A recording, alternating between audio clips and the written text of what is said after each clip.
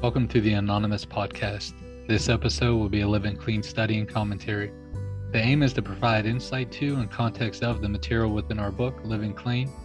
This is not a meeting of Narcotics Anonymous. However, there will be some similarities in how the study will be conducted. Each study will have the audio recorded and then published to the Anonymous podcast. The overall goal is to provide a commentary of the text towards reaching those seeking a resource like this. If one person benefits from our efforts, including us, then our participation will be well worth the effort. We'll have the introductions and then we'll jump into the text. Enjoy.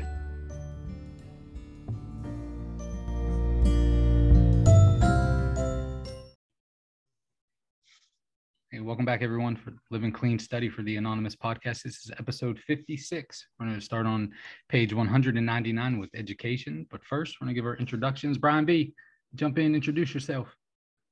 Hello, everyone. My name is Brian B. I'm an addict. My clean date is November 18th, 2019. I attend meetings in Southwestern Pennsylvania, and my home group is the Sunday morning literature meeting of NA. Thanks, Brian. What's up, Lisa? Hey, I'm Lisa. I'm an addict. My clean date is February 25th, 2012. I attend meetings in Central Western PA. My home group is Monday Night Miracles in Meadville. Thanks, Lisa. What's up, Paul? Hi, Douglas. I'm Paul M. I'm an addict. I attend meetings in New Orleans, Louisiana. My clean date is January 6, 1995, and my home group is Open Mind Hybrid Group, Monday nights at 7:30. Thanks, Paul. What's happening, Casey? Hey everybody, my name is Casey. I'm an addict. My clean date is 9/30 of 2013. I attend meetings in the Mid-Willamette Valley. My home group is the Wednesday night basic step meeting. Thanks, Casey. What's up, Barb? Hey, Douglas, I'm Barb R. from the Panhandle of Florida. My clean date is 10/4/95. And my home group is also the Open Mind, the hybrid meeting at Monday night. Thanks, Barb. What's up, Jennifer? Hi, everyone. My name is Jennifer, and I'm an addict. My clean date is November 27th, 1992, and I attend meetings in Sacramento, California. Thanks, Jen. And our guest, Tara H. What's happening, Tara? Hey, my name is Tara. My clean date's January 1st, 2008. I'm from Central Washington area. I want to give a shout out to Face the World meeting in Edmonton, Alberta. All right, awesome. Thanks, Tara. And Tara recorded an episode for the SPAD, and it was fantastic. So on was it the 28th, right, Tara? The 28th. Yeah, that's right. The 28th. So folks, tune in for the 28th. All right, here we go. Living Clean Study for the Anonymous podcast, episode 56. We're on page 199, education, and Jennifer's going to facilitate. Take it away, Jen. Thanks, Douglas. Brian, do you want to start us off with the first two paragraphs? Sure, my pleasure, Jennifer. Thanks. Education. Addiction can be pretty disruptive to education. Some of us stopped early in the process or never felt engaged by it at all. There are gaps in our knowledge, either as a result of our addiction or where we came from, and these can be a source of shame as well. Lack of information is not a character defect. It's just something we don't know yet. There is a difference between not knowing and not being teachable. Recovery is an education. We are learning principles and practicing a new way of life. In the process, we learn to read, write, care, share, practice, show up, and keep coming back. The abilities we develop as we work the steps are easily transferable. When we apply these skills to other kinds of learning, we tend to do surprisingly well, even though the method may be very different. And even if we are starting at the beginning, there are a few limits of how far we can go. And when I was taking a look at this earlier, the first sentence really stuck out to me, and how I can relate to that is when I was fresh out of high school, I had, these big plans to go to like a small technical college and hopefully graduate and become a computer-aided draftsman, do things on the computer. And, needless to say, I was there for about a few months, and my addiction was so strong that, I started missing class, to go and use. And then eventually, I was in jail and sitting there wondering what happened. And now that I look back on it, I was just in the grips of addiction, and, it robbed me of what I could have been. And, today, thanks to staying clean, like I never have to worry about that. When I get up and go to work today, I don't have to worry about copping, to make it through the day. I can go to work and be free, and I can apply the steps to, anything that I do at work. I could show up like I've been taught to do. I could practice the principles that I've been taught on how to be honest, and just be a productive member of society. And it really is surprising on what you can do, when you're clean and suit up and show up. And, there really are no limits to how far we can go. And, just in the job that I've been working for 6 months now, it's just amazing on how far I've came. And that's all thanks to being clean. I would never be able to hold a job and, show up and not worry about, missing work and this and that and lying to my boss like I've done in the past. It's just good to be free, man. Recovery is definitely an education. And even when it comes to sharing in meetings, my first few meetings that I came to, I had no idea how to share. But just listening to the guys with time and talking to my sponsor was like, there's no right or wrong. Just say a prayer before the meeting and ask God to speak through you. And that's what's been carrying me all this way. And thankful for NA. Just a little bit nervous tonight for some reason. I don't know why, but I know what I have to say is important not only to me, but for our listeners out there. So if there's anyone that's struggling right now, there is a way out. And it's just by staying clean a day at a time. So thanks. I'll pass. Thanks, Brian. Douglas. Thanks, Jennifer. Look, there in the education section, there's 9 or 10 paragraphs, and I really think that and I appreciate that it's a short piece, in this, but pre-gaming for tonight's episode, I was just I'm really into it. I really appreciate that it's in here, and I'll just start unpacking this. The first paragraph that we just read, the first sentence: addiction can be pretty disruptive to education. I didn't make it out of the 10th grade did not make it out of 10th grade. And that's a really common thing. Like I guess at the time I didn't give two fucks about it really. I remember once I got out of detox, went to this longer rehab place. Look, they said, look, man, you could salvage your high school. I don't know if they said career, your high school tenure, whatever. Like you could, keep in high school since you're here if you do this packet. And it was probably, looking back now, I think it was like 20 pages ish, something like that. I started crinkling up pages and just throwing them, trying to make them in the wastebasket. 10th grade was not a priority. It just wasn't, man. But anyhow, so I didn't make it out of 10th grade. And then in the first paragraph, or the last sentence of the first paragraph, there's a difference between not knowing and not being teachable. I took it out of context. It's written here, but out of context, doesn't that just play in every part of my life, man?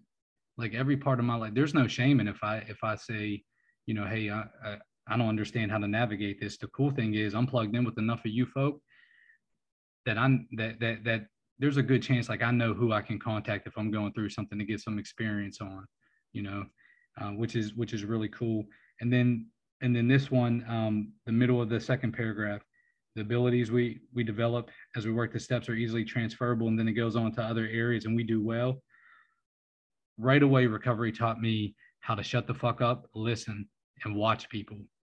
And I needed that so bad in my life to just stop, man. I just couldn't stop moving. I couldn't stop talking about nothing. I had zero to say, but I couldn't stop talking. I just could not do it, And so it's wild, Paul. You know how you always talk about, like, you talk about it from the perspective of a job. You're like, and here's the thing, right? We were talking about Paul a little bit before the episode, but look, you, and I'll let you come in and kick it, but you show up for a job, you get promoted, shit like that. You get to keep your job, you get a paycheck and all that stuff.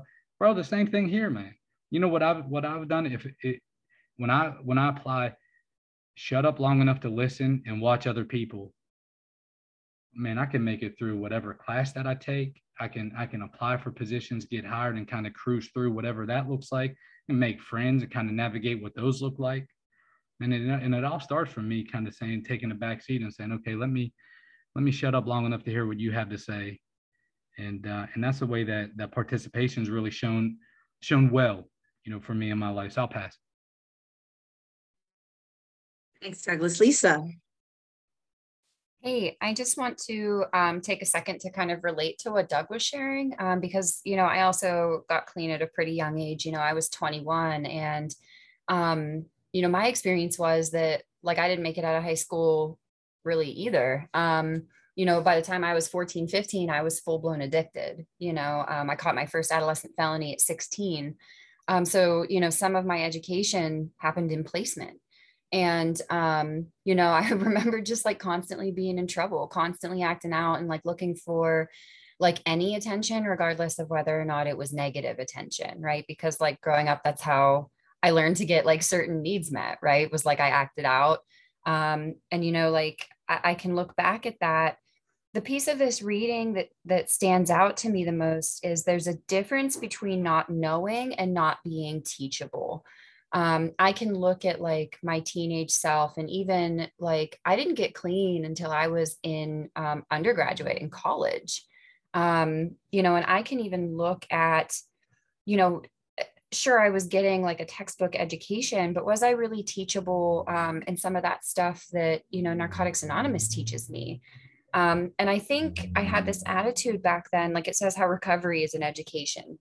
Recovery for me was an absolute wake up call in that way, because, for me, I had this attitude and I joke about it now, but it's changed a lot. I believed I needed to learn things the hard way, right? You can tell me your experience, you can suggest things to me, but until I see it for myself, I'm not going to buy it, right? And coming into NA, I've learned that that's not always the easy way because that causes me a lot of pain. Something, really incredible that the people before me, like my predecessors on the path ahead of me have taught me is like I can save myself some of that pain by listening to the experience that's shared in NA. And for me, like I'll never be that person who talks about how humble I am, because I definitely can be whatever the opposite of humble is, not humble in any given moment, depending on my spiritual condition. But for me, that's like the humbling of recovery, is that I don't always know what's best. But, back in the day, I definitely thought I did. So thank you guys for experiencing that pain before me so that I might save myself some of it. Thanks. Thanks, Lisa. Casey, can you read the next two paragraphs for us? Sure. Oh, I just lost my page.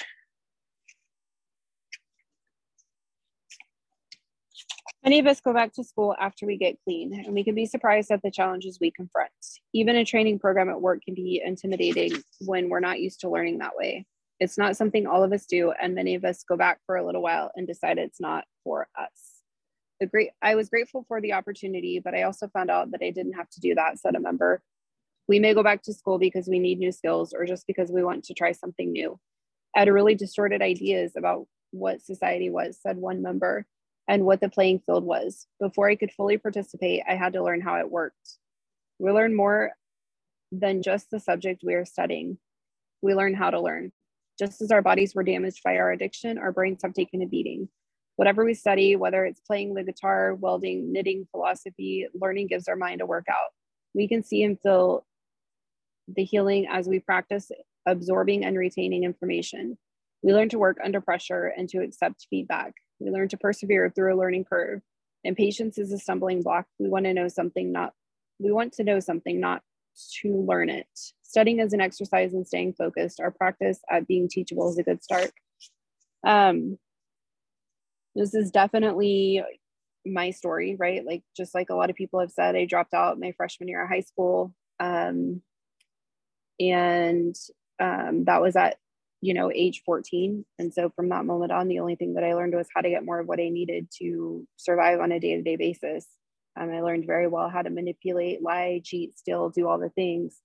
And when I got clean this last go round, that was the first thing that I did when I got clean, was enrolled in school. Now, mind you, I did not have a good mindset. I could barely put a sentence together. So what the hell possessed me to go to school? I have no idea, but somehow, I made it. I stayed in school. I'm currently in school. And I I have learned, it talks about, our brains taking a beating. And that's definitely been my experience through my school process, between the beating that my brain took and the amount of expectations I put on myself when I went back to school. I definitely have come across some of those learning curves. Some of what I learned was how to give myself grace and understand that I didn't have to be perfect in what I was doing. Some days it was just about showing up for classes or turning in an assignment, even if I didn't feel like it was perfect. And I've carried that over into my life and into my recovery. Those things, what I learned during those times taught me how to do things like ask for help, how to say I can't when I can't. And when I've taken on too much, how to step back from that. So I don't know, education is a super cool thing. I'm in the middle of it right now, so I'm not so much loving it at the moment, but I'm grateful that I have had the opportunity. I'm grateful that I've had people in the program who have gotten an education before me after, so many years of using and beating up our brains and our bodies, that have shown me how to stick with it, how to not just take the financial aid and run, because I've been in that predicament before too, where I'd sign up for classes and then just bolt as soon as the financial aid came and go get more of what I needed. So I feel like this will always be a learning curve for me. I want to stay teachable. That's my goal in my life, is I want to maintain the ability to stay teachable and be taught new things. So for now, I will keep persevering and doing school. If I ever say that I want to go back to school after I'm done with this program and you guys don't beat the crap out of me and say, what are you thinking? No, school is great. Education's great. I think more importantly, in the first paragraph, what it talked about is how much I've learned as a result of recovery, and doing the steps is more important to me than any education that I'll ever have. So that's it. Thanks for sharing, Casey. Tara, go ahead. Yeah, I'm Tara. I'm an addict. I really related to what you just shared, Casey, but I was also thinking about, I graduated from high school, but I really struggled in certain subjects. And, if I did really well, I'd get an A. And if I struggled at all, I would fail, right? Like, because I didn't try. I just gave up immediately. Like, if I wasn't good at something, I'm just going to give up, And I learned in recovery that kind of followed me. I got to my first 4-step. I struggled writing things down, and I was going to throw in the towel. And I remember, my sponsor said, can you draw a picture about it? Can you do this? Can you do that? And I was like, no, I just can't get what's in my head down on paper. I thought I had a learning disability. I thought something was wrong, and I know that for me, I got to work in a group through part of my first 4-step, where they showed me how, to write some of it out. And in that actual, showing me how to do it, I was able to do it on my own from that point moving forward. And so, that kind of carried on into my education. I gained some confidence and was able to, go back to school. And I remember I had to learn how to study, in college. I called up another member who had gone through what I was going through. And I said, I don't know how to study, man. I've never done it before. I either failed or I knew what I was doing, and I don't know the in between. And I learned how to study. And, I'm so grateful that we learn, meditation, like how to quiet the noise by just acknowledging that it's there and letting it go, because that was a huge part of just learning how to study and to stay focused, like it says at the end of that second paragraph. And I too am going back to school, just signed up again for another couple years of school, and I'm excited, something that I used to dread. I'm just absolutely thrilled about, because today, just that allowing that new knowledge in, I've just gained so much, right? And it all started in Narcotics Anonymous. That's what I've got. Thanks, Tara. I don't know. I think this paragraph is probably speaking my language, or these paragraphs are speaking my language right now. I, like several of us, I quit going to school my junior year of high school, and I never went back. I decided when I got clean at 17, I didn't have enough credits to graduate high school in the regular fashion. And I had to go to this continuation school where all my friends that were using were going. And so I took an exam. I took a proficiency exam, like a GED, and went on my merry way and continued with my recovery. And when I was 18, I decided I would go to community college, and my mom paid for me to take 3 classes. And I went about half the semester, and I did not have the maturity level to do it. And I left, and I didn't finish, I finished one of them barely, but I just stopped showing up, and I just didn't understand the responsibility of what education looked like. And recovery has really given me an opportunity. I've been really fortunate. I was able to get a career, and learn and do more and get educated in that realm. But it's really interesting because, my story is essentially, I met with an enrollment counselor today, to finalize all my financial aid and my classwork so that I start October 1.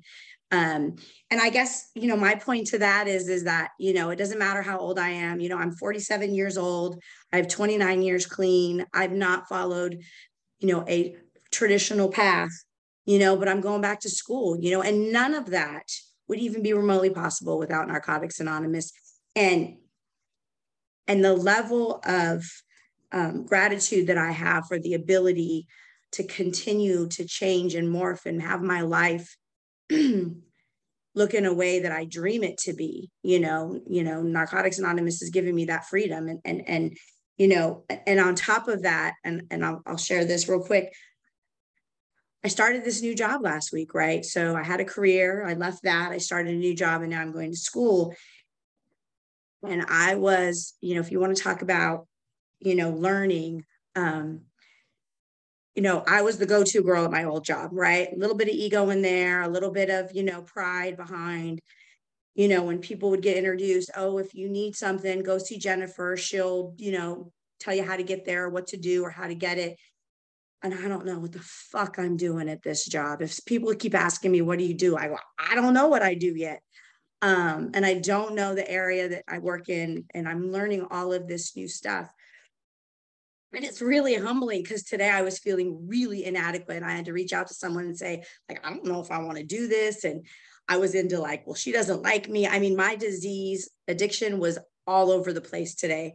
And I got to bring it back and realize most of the things I was talking about had absolutely nothing to do with me. But at the end of this, I'm realizing that this opportunity to learn something new again just gives me more opportunities in the world, right? To do different stuff and different things. And like Douglas was saying, when I graduated high school, or when I took that proficiency exam, I was like, fuck school. I don't need school. I don't need you. I don't want an education, fuck the man, it was all of that stuff. And I'm in such a different place today. Like, it's so beautiful to be able to really have a desire to do something different and then actually make it happen instead of just talk and never do, which is what I did in my disease, right? And even in the beginning of my recovery, I was full of shit the whole time, and I get to participate in that process today. So, Paul, do you want to read the next 2 paragraphs for us? Sure. All right. Some of us go back to school with a specific plan in mind, but we can surprise ourselves. The joy of learning can be its own reward.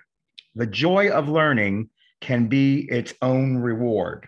We may not know what we are good at, and chances are we're smarter than we think. I believed I was stupid because I took so many years of relapsing to get clean, a member shared. Getting a degree helped me to believe in my own intelligence. Being open-minded about our talents can allow us to follow a path we had not imagined. Many of us share the feeling that we must catch up or make up for the time lost to our addiction. We struggle with the feeling that we are somehow just not enough. Making time for our commitments at school and in NA can be a lesson in balance. We may imagine that all of our classmates are using and that they are a unit we don't fit into. We can be insecure and judgmental at the same time. The process was surprisingly emotional, shared a member. I wore my recovery like armor. I felt lonely and unnoticed, but I didn't have the self-acceptance to let anyone in.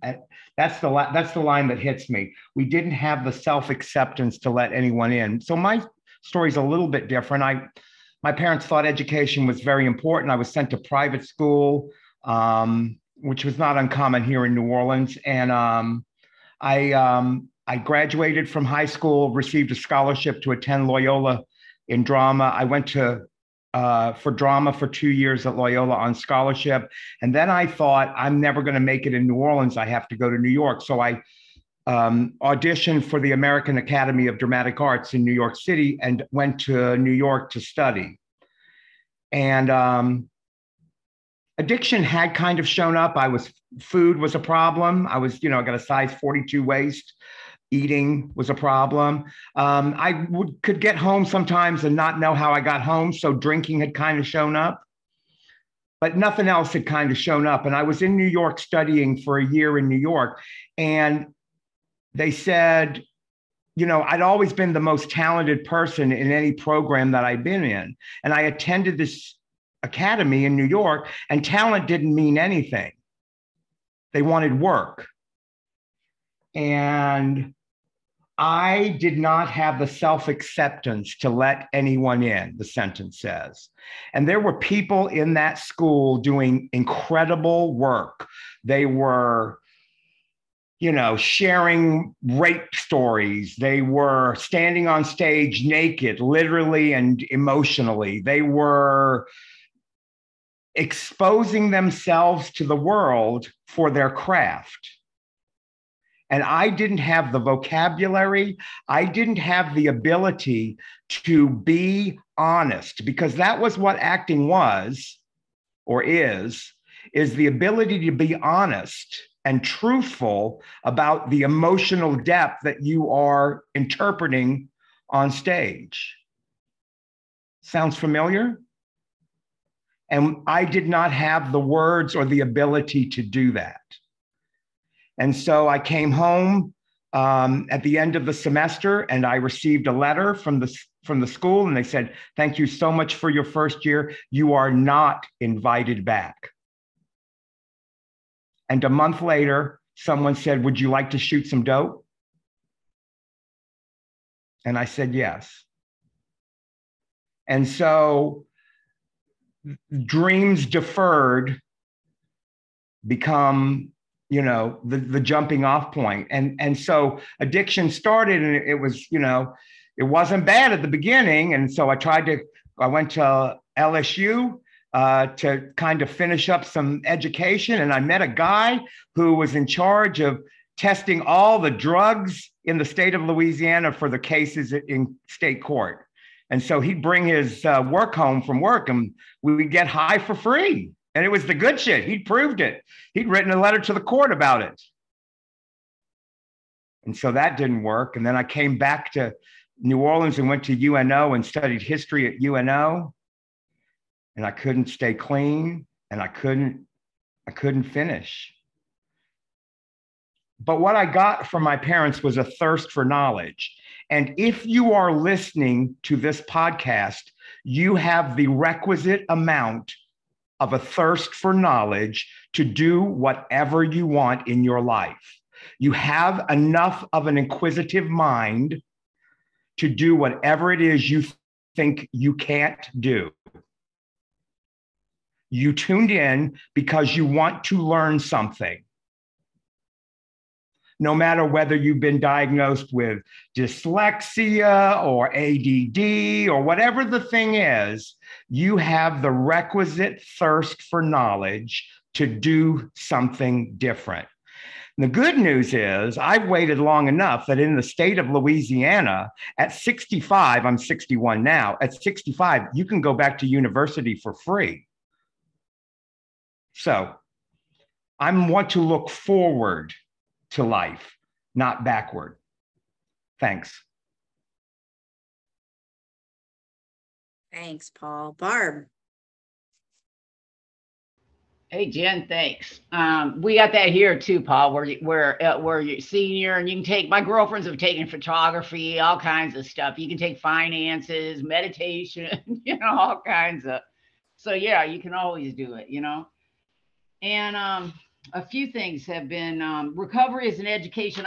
When we're sitting in meetings sometimes and these different programs, people come in, and they'll call the meetings classes, this is classes, this is my classes, but it's true, recovery is an education. It's a education on life, and I remember in early recovery how somebody had said that I was like a sponge. I just absorbed recovery. And my mom said, that's your problem. That's how you were out there too. You absorbed, all addiction, But I was one of those too. I dropped out in 9th grade. I was pregnant. I got pregnant and had a kid at 16. I had a kid at 16. I had a kid at 40. So I'm extreme. But I dropped out and was pregnant. And when I went to treatment in 93, my mom made me, even though I'm 37, made me, when I got out of treatment, take the GED. And thank God she did, so I took it when I got out of treatment, I passed. And then in early recovery, I got it. I got a Pell Grant, got into college. And I'm not in the field. I got a bachelor's in legal studies, and I'm not in that field now. But what college did for me, my first therapist told me that college is about commitment and discipline, and that anybody can do it. It's, you got to be, and I would walk around college saying commitment and discipline, so it taught me that. It taught me, because I was terrified. When it said this, I had to learn how it worked. I had really distorted ideas about what society was, said one member, and what the playing field was. I never looked at it that way, but maybe that was kind of what I was doing too, coming from the streets. Because I remember, thinking, I came from the streets, Airline Highway in New Orleans, and now I'm walking the campus of this university, and what that did for me, as a woman, and to walk through that fear. And I remember when I took algebra, I still don't know algebra, but I got through it somehow. And I had to ask this young kid, fresh out of high school, to tutor me in algebra. So, recovery taught me the humility to do that, to say, please help me, because I walked around saying, I don't know what I'm doing, please help me, and people did, but to be able to do that, big, tough street Barb, to come in and be able to do that, that's all a byproduct of recovery. And it says the joy of learning can be its own reward. It was, And I took things like, I took comparative religion, I took ethics. My ethics teacher was an atheist, exposed me to that. And he used good orderly direction, the program again, and I took comparative religion and philosophies of the East, and it opened up the world to me, to where the higher power that I came in with changed in recovery. A few years into recovery, it completely flipped and changed, because I went to school and it opened up the world to me, a way of looking at things, So, and what it did as a woman, the way it empowered me as a woman, to do that. So even though I'm not in my field, I clean houses, is what I'm doing now. I'm not in my field, but what it did for me was amazing, being in school. And I think that's it for me. Thanks. Thanks for sharing, Barb. Lisa. Hey, I really want to relate to what Barb was just sharing, that like sense of empowerment, and sometimes like I kind of judge myself, I don't share a lot of like my, I guess, more worldly achievements, because sometimes I feel like they're like outside issues, right? Like I try to practice anonymity and not talk about some of that stuff. And like, as you guys are sharing, I'm just so inspired by everybody who, has gone on to continue, their education despite all of the shit that addiction puts us through. And I've done the same thing. And I think NA, kind of gives us, I guess, that self-acceptance and that self-love to stand up proudly and be able to say, like, I value education now. Like, it's almost like a spiritual principle for me. Because I remember a time when like I didn't give a shit about getting to class or doing the coursework or doing the homework. I didn't care if I failed an exam. And like one of the gifts of my recovery is like, I just finished a master's degree in December. Um, and I remember when I first started going back, I finished undergrad with about a year clean by the skin of my teeth because of some people at my university who helped me get clean. And the crazy part was like one of the professors that was a part of like the very beginning of my recovery this go around has a stepdaughter who's also an addict, and I was able to carry the message to her down the road and say like, hey, your dad was a part of like me getting clean. And I put 5 years of work experience in between my degrees. And I remember being so fearful of like, oh, can I even get into a master's program? Can I handle the coursework? Can I do any of this? And then COVID hit right in the middle of my program and stretched it out, and it was really this crazy experience. But I remember going into that classroom feeling like everybody else is, a good bit younger. I wasn't a tradition or a non-traditional student, but I was more experienced, and, I was nervous because, they would talk about like, oh, let's all go out to dinner, let's go grab drinks or whatever. And, I felt like I was in need of like looking for a graceful way to decline without telling them like, hey, no, I'm a hardcore street level heroin addict, like no can do. And it wasn't all or nothing like that for me. And I ended up being able to like just share with them that I was in recovery. My cohort was all women. And it was met really well. And now some of those women, like I carry those relationships even past graduation, and like they're normies, and it's really cool because I work in a field where like my professional, my education, my personal experience is all really useful and valuable. And like those women come to me to ask questions about that stuff. And we're all in social service, and, like, I'm that person that they can talk to. Well, hey, how do I talk to somebody about addiction? What do I say? What words do I use? Can I say the word addict if I'm not an addict? Like, how does this work? And it's been really cool kind of being that go-between between like the recovery community and the rest of the world. And it allows me to just kind of have that really streamlined sense of self across the board. And like, what's really cool is like, after my master's degree, like the state gave me a license, like I'm licensed to practice in my state, and that's crazy. And like one of the other blessings is that because of Narcotics Anonymous, like it talks about applying these principles at work. And, like my friend Will, who's on the guiding principles, I feel like I shout him out on the regular, but he talks about like applying traditions to our workplace. And that's so true. And, NA has really allowed me to become a standout player in my field where I work. And, I recently, because of that, received a grant from my State Department forgiving almost every dime of my student loans. So it's like all of these overwhelming barriers that I thought, I'll never be able to afford it, crushing debt my whole life, like the rest of us, I'm sure. Like higher power really showed up for me in that way. And, I have a sponsee who's now going through school, and I can walk with her in that process. And it's just the coolest thing ever. And you guys are all really intelligent and wonderful and inspiring. And I'm just like on fire to be surrounded by you guys. Thank you. Thanks, Lisa. Casey.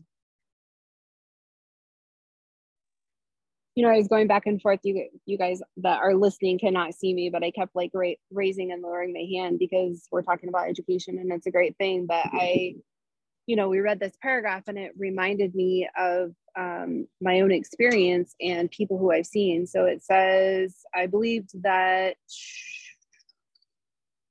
I was stupid. It took me so long of years of relapsing to get clean. Getting a degree helped me to believe in my own intelligence. And, education is great. And I'm really glad that I have it and that I'm walking through it and that recovery has given me that ability. But what happened for me and what I see happen often is that when I started going back to school, it became so important to me that my recovery got pushed back. And I see people now in my area that start doing other things. We get busy and life happens and we start getting all of these accomplishments. But my experience was that those accomplishments set my addiction off to a T, right? Like I was never satisfied with the accomplishment that I got. So I had to get another one. I was never satisfied with that accomplishment. So I went for another one.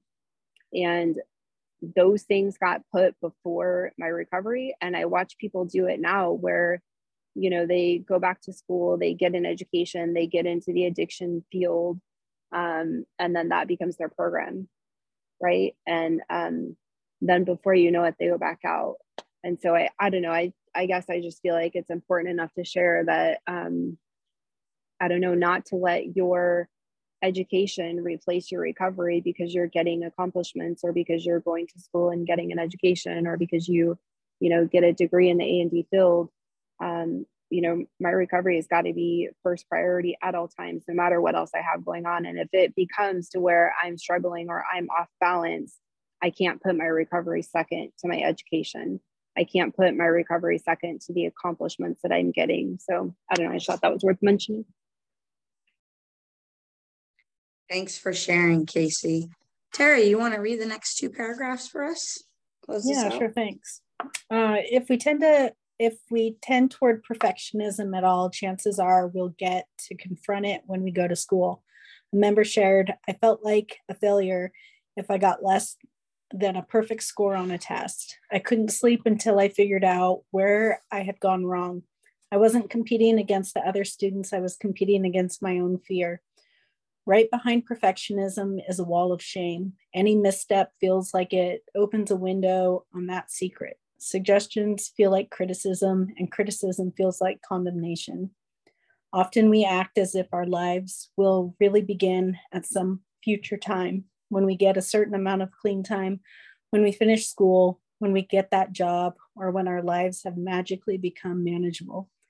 In the Just for Today program, we learn that what matters is not what will happen at a future date. Our lives are what we are doing right now. The way we live on the way to our goals is the way we live. Tall trees require deep roots. We need to ensure that we are taking the time to build and maintain our foundation as we move forward. Gosh, I super relate to the perfectionism. I remember, going and, getting my first degree in recovery. I was like, holy cow, like I got an A-, my first A-, right? And it was like the world had ended and I should probably just drop out of school. And I'm not at all joking. Like I seriously considered dropping out. I was still, getting A's, but I thought, holy cow, man, I put everything into this and everything should be perfect, right? Like everything should be perfect. And if I can't, be at the top when I've put in full efforts, then, in my, second quarter of school, then, how am I going to make it to the end? I'm just not, and it's not even worth it. And, that was just that was the story in my head, and talking about like, the foundation of our recovery, tall trees require deep roots. Like if I, kind of piggybacking off what Casey said, like if I hadn't made recovery, like absolutely the foundation of my life while I was in school, I wouldn't have people in my life to sit and tell me, like, hey, Tara, you're doing great. Like, just, relax, keep going, you've got what it takes. Like, because I don't naturally have the self-confidence, self-acceptance, all of those, positive self words to get myself to the other end, like I need you guys, I need Narcotics Anonymous. And, like I don't get to live this awesome life. I don't get to keep adding letters after my name if I don't, reach out for help. I absolutely have to continue to do that. And and equally as hard is the criticism, right? Like that first paper that I got back, like how you got to write an APA or MLA style or whatever. And somebody tells me I did it wrong. It's like, man, no, I was on Purdue Out. I was looking everything up. I did it to the T. Like, you don't know, and it doesn't matter, right? Like I wasn't the authority there that was making that was setting the grade and whatnot. And it doesn't matter if I was right or wrong or whatever, right? Like, I got to learn how to write an email professionally. I got to learn how to say what I thought, in a way that wasn't offensive, like I got to respond. I got to plead my case. And most of the time I ended up, being successful in it, but I had to do it, in a way that I hadn't done before, right? Like I said, before I would just give up, right? But today I get to have a voice, right? And sometimes it works out for me, sometimes it doesn't, but in the end I know that I tried.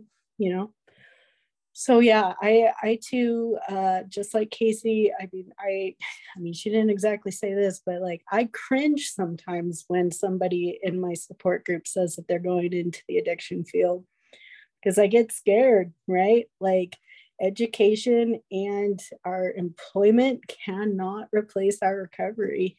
And hanging out with addicts all day doesn't mean that you've got recovery, right? So some of us are still sick. Anyway, I'm super grateful for this opportunity tonight. That's all I've got. Thanks. Thanks so much. Douglas. Thanks, Jennifer. I really appreciate the just to putting it out there with Casey and Tara just now. And before I make the comments on this piece, I just want to address that too. It's an old AA term, but it made its way into, NA circles. And actually had this one old timer, he died clean, he died of cancer, but he was real cool, real confrontational though too. I like this style, but he would call them double hatters. He would just say, look, man, it's you're a double hatter. If you're saying, hey, look, if your profession is overlapping and replacing your recovery, you're a double hatter. And I feel the same. It's like there's a distinction that needs to be made, like I'm not going to any meetings that I'm not getting paid for is a common thing that I see, man. And it's, it's fucked up. But anyhow, look, man, so I'm going to keep this. I'm going to look and make sure that I ain't going over too, because I feel so passionate about this. I really, really do. And I've been saying, and I've been more vocal recently, but and I say this out of nothing but love, not criticism at all, but just nothing but love. Like, we need a resource for young people getting clean. We just do, period, point blank, because education is a very common thing that a lot of folks getting clean, like as a teenager, brush up against. It just is. And my story differs just a tad from you folk who were sharing. I ended up going back to high school and I finished high school clean. In the context of the top paragraph on page 201 could not be more off. It just couldn't. And I say that with all the love too. It just couldn't. What I needed to do was say, fuck balance. Fuck balance. And I have that perspective now. I don't think you should have balance until get 5-10 years clean, and then talk about, okay, let me how many people I see leave NA under the fucking name of balance, which really means I'm not committed to doing what I need to do a day at a time. But this thing right here, man, it talks about I felt lonely and unnoticed. I needed to do that. I needed to become as small as I possibly could while I was in high school clean. Class ended at 2:12. My day started at 2:13. And we just don't have a resource like that, man. We just don't. We have to buy young addicts for young addicts, and it's dated. It just is. Anyways, man, and Lisa, I'm glad you brought up the homie Will, man. Will said something too to tag on to that the other day. He said, look, we need a resource on how to sponsor teenagers who are, or my, whatever it is, who are getting clean. We just do. And so my last 15 seconds, I'm going to say, look, man, let's put it out there. Like, if people are listening to this and feel like, hey, look, man, I got clean as a teenager and I could be of help. I don't know. Maybe that's how this thing comes together, in a spirit of love, and say, look, maybe we could put together a resource because it's needed. Anyways, I'll pass. Thanks, Douglas. Lisa. Hey, I want to real quick just kind of echo and weigh in on, the getting into the recovery field. I'm going to put it out there that is my chosen field. And, again, it's one of those things I try not to discuss in circles of NA, because my personal recovery and my professional functions are two completely separate things. And I also cringe when, especially like I sit down with a client and they're like, I want to be like you, and I want to go to school, and I want to be a drug counselor. And sometimes I flat out look at them and tell them, no, you don't. Because it does require so much separation and so many boundaries and so much stuff, right? Especially like learning that balance. So I'll be honest, like, thank God I had an education and I was, educated and experienced when I came in, but I fucked up a lot of stuff in my career when I first got into the field, because those lines were so difficult to maintain.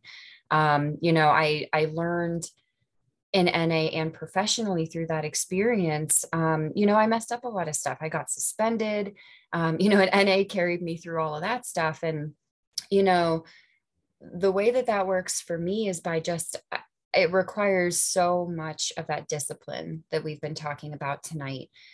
So much transparency and communication. I don't always share my recovery status at work. I kind of pick and choose. Like, my boss is very aware, because I was active in this recovery community before I got my current position. And, even in my initial interview, I told them, like, look, man, I'm a member of a fellowship and that's going to come first. There are times where, it might seem a little bit direct, but, I tell them, like, I will help more people in the fellowship than I ever will here. And I would encourage people to remember that. I think sometimes there's a little bit of, ego at play, or, I think it's very easy for us to become the fixer, right? It's easy for me to fix everybody but me. And, that can translate into really damaging other people too, in my line of work, if I don't continuously do the work on my own foundation and recovery. If I'm not going to me, and like, the messed up part is, like, I live and work and recover in a very, very small town, and it's kind of like walk the walk and be seen doing it on some levels, and that can be really difficult to maintain. I've been in it long enough that, it's not as much pressure as it used to be, but that's been an extremely painful process. And I think, it's romantic to be in recovery and be the recovering counselor, but at the same time, man, those priorities can get real fucked up real fast. And those relationships, there's a lot of different power dynamics and a lot of vulnerability. And, I have to make sure that I'm not so fucked up that I fuck up other people. And, I think that also kind of relates to sponsorship in a way. Like, I'm still responsible for my own recovery in the ways that it, like, touches the women that I sponsor.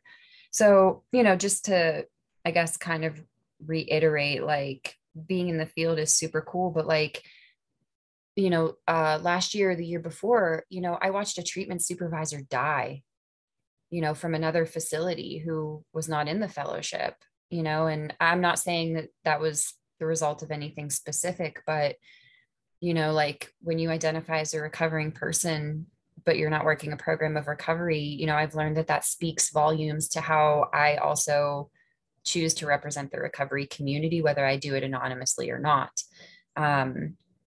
So, thank God for NA, and thank God for my ability. Again, like, I can walk away from that at any point and still be able to help more people in NA than I ever would, with any piece of paper or any title. So I'll pass with that. Thanks, Lisa. I just wanted to touch on this one piece about perfectionism. It really took me back to growing up, and like, if you could be the perfect student and the perfect athlete, and like, everything was going to be okay, right? And I did. I spent my entire childhood until I started using, not competing against anybody, but competing against myself. If I could be better, if I could be faster, if I could be smarter, if I could get straight A's, I had been convinced that that's what would make me the best version of me possible, right? And, the second I got loaded, all that went out the window, and I didn't fucking care anymore. Right? I was tired of carrying that weight, and I was tired of carrying that. And I'll say this, I fast forward, I get clean, and I come to Narcotics Anonymous, and I didn't pick education first. And Douglas is right. I had no roadmap, and there there were not 16 and 17-year-old addicts in the fellowship when I got clean, you know, and I'm going to say this, I had to go to young people AA meetings if I wanted to hang out with young people. And that's what I had to do. And the fellowship has evolved and it has changed. And he's right. The first 5 years of my recovery were probably the hardest because I had no idea what the fuck I was doing. And it was hard to take advice from 45-year-old people who didn't live, I didn't know how to have a checking account. I didn't know how to have insurance on my car. My last car had a toggle switch on it and it was stolen with somebody else's tags on it. That's how I knew how to live. And so I didn't know what to do when I got here. And I wasn't really good at taking advice from people that were 2-3 times my age. I needed a resource that could show me and guide me in a way. Fast forward to today where I sit, I spent a lot of years in recovery being in a relationship where I wasn't supported in the education realm because it would take away time from other things, it would take a time from them.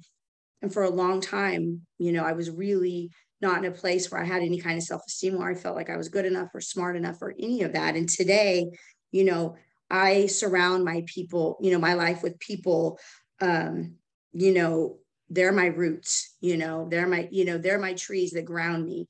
And I have this tribe today that is amazing, and not one person has said, you're too old, you're not smart enough. Everybody's like, you're going to kill it. I'm like, stop giving me education, expectations.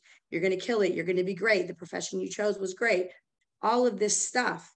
And for me, I have to learn how to not compete with myself and not try to be the best all the time. I want to be good at it. I want to enjoy it. I want to get to a place in a career where I'm doing what I love, and that's my goal today. So, thank God that I'm here today and I'm doing what I'm doing it. And with that, I will let Barb share. She just raised her hand. I realize we just got a couple minutes. My first sponsor used to always tell me knowledge will not keep me clean. And her ex went into the field, probably helped a lot of people and picked up and died from this disease with crack cocaine, so I've seen that happen. And they always say that the 6 months want to be a drug counselor. We go through that phase too. I did too. And this might fit, might not fit, but I'm going to share. All I can share is my experience, strength, and hope. I think we can always use more NA literature. Like now when the SPAD runs out, it's like, what's next? We need more literature. But when you guys talk about young people, what I think is we cannot be terminally unique. When I came here from New Orleans, went in a meeting with a bunch of old military white guys. I was from the streets, couldn't relate. I had to learn to look for the similarities. I had to learn to get in the lifeboat and be with the people. We gotta, I think, yes, we want to reach out to all kinds of people, but we got to watch that terminal, giving them that terminal uniqueness, because I would have died. If I wouldn't have looked for the similarities and found the likeness in that, I would have went back out. They didn't do it like New Orleans, all this stuff, I would have went back out. And that was part of my journey to work through that, and to find where we met, where we were alike, And what I do with young people, I got a couple young girls now. I love them. I become like their mother, whatever I need to be. I get them through the steps, and I think that's the universal thing. We all want to be loved. We all just want to be hugged and loved and then get them through the steps. So I'm grateful to be here and grateful to be clean. Thanks. Thanks so much, Barb. Well, we've reached the end of this episode. Please share this resource. And like Douglas said, if you have an interest in, we keep talking every week after week about young people in recovery and you want to share with us, please go to the Anonymous Facebook page or text the number that we have for the podcast. And that's it. Have a great week, everyone.